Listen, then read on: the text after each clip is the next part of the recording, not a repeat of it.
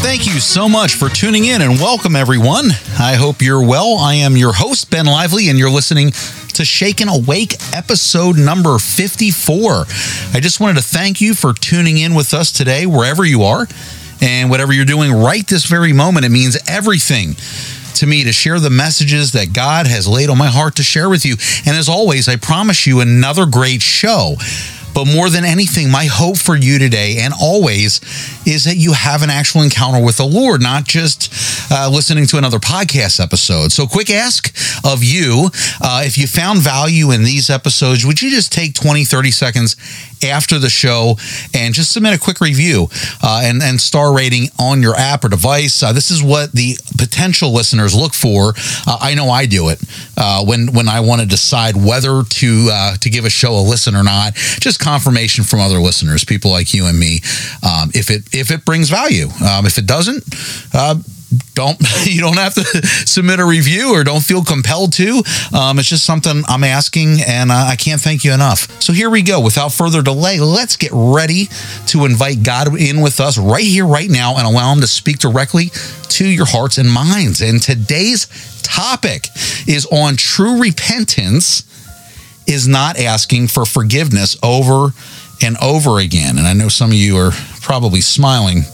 I just wanted to start off by saying I was a victim to this for 41 years of my life. This was another topic chosen by God to speak through the Holy Spirit into my heart and life so that he could direct me back onto the narrow path that at the time I was not on. I was skipping and hopping along straight in the middle of the broad one, the one that leads many to death, to hell. I honestly thought, and I've said this repeatedly, guys, that John 3:16 covered all past, current, and future sins and kept me, quote-unquote, safe and, quote-unquote, secure, and provided a proverbial get and stay out of hell card and admit one ticket into heaven. We know that John 3:16 is just the start. It's not the end. But I knew just enough to ask for forgiveness over and over and over and over and over again. You know, most of you or many of you, you know what I'm talking about.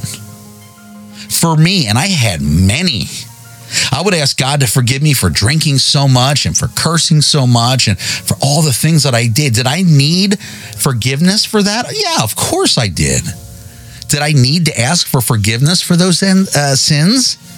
Yes, of course. But here's what I had all wrong. And there's zero doubt this is yet another deception by the enemy. I thought as often as I sinned was as often as I needed to ask for forgiveness to wipe the slate clean. Sin, forgiven by asking. Do the same sin again, forgiven by asking. Do the same sin again, forgiven by asking. This was and is a dangerous pattern. Can any of you attest to what I'm saying right now? Of course you do. We all have done, and many still do it today. And that's why God has led me to host this topic on this show. You know, the one part of scripture that really rocked me to the core and floored me, it just stopped me in my tracks. And if I'm being honest, it almost stopped my heart from beating. It was the following. And to this day, I know it was God's will that the Holy Spirit poured out from this scripture everything I never knew and everything I ever needed to know all at once. It has forever changed me, and I hope for even if one of you, that it helps forever change you as well. And here's the scripture, okay? This is going to be NLT, New Living Testament. Read in any version or translation you wish. It'll come out the same, okay? I promise you. Just a different wording, but it's the same meaning, same context, okay? It's Hebrews 6, 1-12. So let us stop going over the basic teachings about Christ again and again. Let us go on instead and become mature in our understanding. Surely we don't need to start again with the fundamental importance of repenting from evil deeds and placing our faith in God. You don't need further instruction about baptism, the laying on of hands, the resurrection of the dead, and eternal judgment. And so, God willing, we will move forward to further understanding. Okay? So, verse 4, for it's impossible to bring back to repentance those who were once enlightened, those who have experienced the good things of heaven and shared in the Holy Spirit, who have tasted the goodness of the Word of God and the power of the age to come, and who then turn away from God. It is impossible to bring such people back to repentance. By rejecting the Son of God, they themselves are nailing him to the cross once again and holding him up to public shame. Wow. Hair still raises on my neck and arms. Verse 7, when the ground soaks up the falling rain and bears a good crop for the farmer, it has God's blessing. But if a field, it's talking about us, bears thorns and thistles, it's useless. And guess what? The farmer, God will soon condemn that field and burn it. Doesn't say God. That's the proverbial translation. The farmer. Condemn that field and burn it. Dear friends, even though we are talking this way, we really don't believe it applies to you. We are confident that you are meant for better things, things that come with salvation. For God is not unjust. He will not forget how hard you have worked for him and how you have shown your love to him by caring for other believers as you still do. Our great desire is that you will keep on loving others as long as life lasts in order to make certain that what you hope for will come true. I could make a whole podcast just on this set of verses. Last verse 12. Then you will not become spiritually dull and indifferent. Instead, you will follow the example of those who are going to inherit God's promises because of their faith and endurance. So when I read this for the very first time, and I believe it was 2019, the Holy Spirit used it to help me understand that just asking for forgiveness over and over again wasn't the point of true forgiveness, because it wasn't the definition of repentance.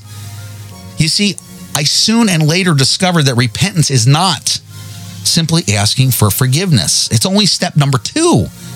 Yes, it's step number 2. My whole life, I was missing step 1 and 3, the first and last part of the equation of true repentance. It wasn't until the Holy Spirit and him using scripture to convict and convince me that I had never truly been forgiven for sins I was repeating daily, nor should I be. So please allow me to explain this.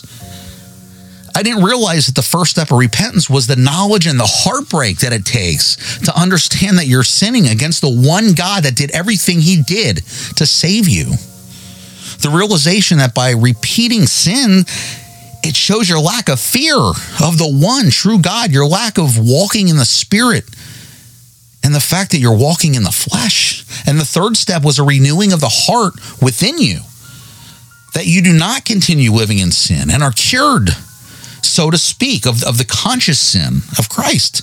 Will we sin? Yes. By nature, we're sinful creatures, and we can thank Adam and Eve for that. They cursed all man so that no man would ever be without sin except for Jesus Christ himself, who broke the curse of death and of sin. And his death on the cross and his blood was shed for us was an atonement for our current and future sin. However, it never gave a license to continue living in sin. Hebrews 6 just proved that, as does many other verses in the New Testament. The Apostle Paul had great concern for all the churches that they not walk in the flesh, because the consequences are most severe. And that includes the wages of this walk, which is death. It states that in Romans 6:23. And he continues in Romans 8:4-8, and by saying in Jesus, he condemned sin in the flesh. Romans 8:3. So we must walk not according to the flesh, but according to the Spirit. For those who live according to the flesh set their minds on the things of the flesh, but those who live according to the Spirit set their minds on the things of the Spirit. For to set the mind on the flesh is death, but to set the mind on the Spirit is life and peace. For the mind that is set on the flesh is hostile to God, for it does not submit to God's law. Indeed, it cannot. Those who are in the flesh cannot please God. By Jesus' death for us, we're debtors, not to the flesh, to living according to the flesh. For if you live according to the flesh, you will die. But if by the Spirit you put to death the deeds of the body, you will live. For all who are led by the Spirit of God are sons of God. Romans 8:12-14. So living by the flesh results in death, but if you're walking, quote unquote, by the Spirit, you will put to death the deeds of the body or flesh and live. Paul was persuaded of better things concerning the Christians in Rome because he said this, you, however, are not in the flesh, but in the Spirit, if in fact the Spirit of God dwells in you. However, and he says, anyone who does not have the Spirit of Christ does not belong to him. That's Romans 8:9. Chapter 8, verse 9. So to sum it up, we can see evidence of whether or not we're walking in the flesh or the Spirit as follows. So, one, those who have the Spirit of God produces fruit that reveal whether they're a child of God or not. If there's no spiritual fruits, God's not their father. Those who walk in the Spirit have crucified the flesh and do not submit themselves to the desires of the flesh, but those who don't walk in the Spirit grieve the Spirit, and their works producing nothing more than the wages that they have earned, and that is death. That's Romans 6:23 right there. Those who walk in the flesh live according to the flesh. It proves that they do by their works, but those with the Spirit of God prove that they're Christ's by producing a Christ-like life. Fourth is those who walk in the flesh produce the fruits of the flesh, like sexual immorality, impurity, sensuality, idolatry, sorcery, enmity, strife, jealousy, fits of anger, rivalries, dissensions, divisions, enviness, drunkenness, orgies, and things like these. That's Galatians 5:20-21. But those who walk in the Spirit will not gratify the desires of the flesh. That's Galatians 5:16. Last is those who put to death the deeds of the body or flesh. Romans 8:13 are truly walking in the Spirit, but those who do not have the Spirit of Christ assuredly do not belong to him. Romans 8:9. So if you have never been born again, John 3:3, then says you have the wrath of God abiding on you. John 3:18 and John 3:36. And not one of your best works can ever please God, because those who are in the flesh cannot please God. Romans 8:8, check it out. Since you have rejected Christ, if indeed you reject your only hope of eternal life and have standing before you eternal state of the wages that you have earned. Again, Romans 6:23, because everyone has sinned. Romans 3:23 states, Jesus came to earth and was born of a virgin, lived a sinless life, but became sin for us, so that when God the Father looks at us, he doesn't see our sinfulness, but he sees the righteousness of Christ, and he imputes his righteousness to us. That's 2 Corinthians 5:21. Today, if you've heard his voice, repent and trust in him, because today can be your day of salvation. 2 Corinthians 6:2. If not, and Jesus returns before you're born again, you face a Christless eternity and the everlasting wrath of God. That's Revelations 20:11-15. So let me ask you all a question. I was also asked the question, is there anywhere in the Bible where we are told to ask God for forgiveness? So I already recognize this issue as one that's permeated Christendom. But after being asked this question, I thought I should address it. So repent or ask for forgiveness. Is it the same thing? Does God require a request for forgiveness, or does he require repentance? And I'll give another question. If it's repentance, then when was the church ever given the authority to replace repentance with requesting forgiveness? Something to think about, isn't it? So let's dig in. Therefore, I will judge you, O house of Israel, everyone according to his ways, saith the Lord God. Repent and turn yourselves from all your transgressions, so iniquity shall not be your ruin. That's Ezekiel 18:30, right out of the King James Version. The Hebrew word for repent is shub. It means to turn away. Repent ye therefore and be converted, that your sins may be blotted out, when the times of refreshing shall come from the presence of the Lord. That's Acts 3:19. Again, King James Version. The Greek word for repent is metanoeo. I'm gonna spell it first. Metanoeo. Metanoeo. It means to think differently, to reconsider, morally, to feel compunction. Here's another big word. I'm going to define that in a minute. It means to think differently and to reconsider, morally, to feel compunction. The word translated repentance in the New Testament is the Greek word metanoia. It means compunction for guilt. Compunction is a pricing of heart, poignant grief or remorse proceeding from a consciousness of guilt, the pain and sorrow or regret for have offended God and incurred his wrath. The sting of conscience proceeding from a conviction of having violated a moral duty. And that's what I never had. Never, ever. Jesus said, thus it is written, and thus it behooved Christ to suffer and to rise from the dead the third day, and that repentance and remittance of sin should be preached in his name among all nations, beginning at Jerusalem. That's Luke 24:46-47. Remission is the Greek word aphesis. It means freedom, figuratively, pardon, deliverance, forgiveness. We don't pardon ourselves. God pardons or forgives us. By God's law, there is no remission without the shedding of blood. Therefore, without repentance, which is compunction for our sins committed against God, right? And believing that Jesus Christ is God's only begotten Son who came to redeem us through his death on the cross and resurrection, we will not receive remissions of our sins. Repentance is much deeper than a shallow, I'm sorry, or spur of the moment, forgive me.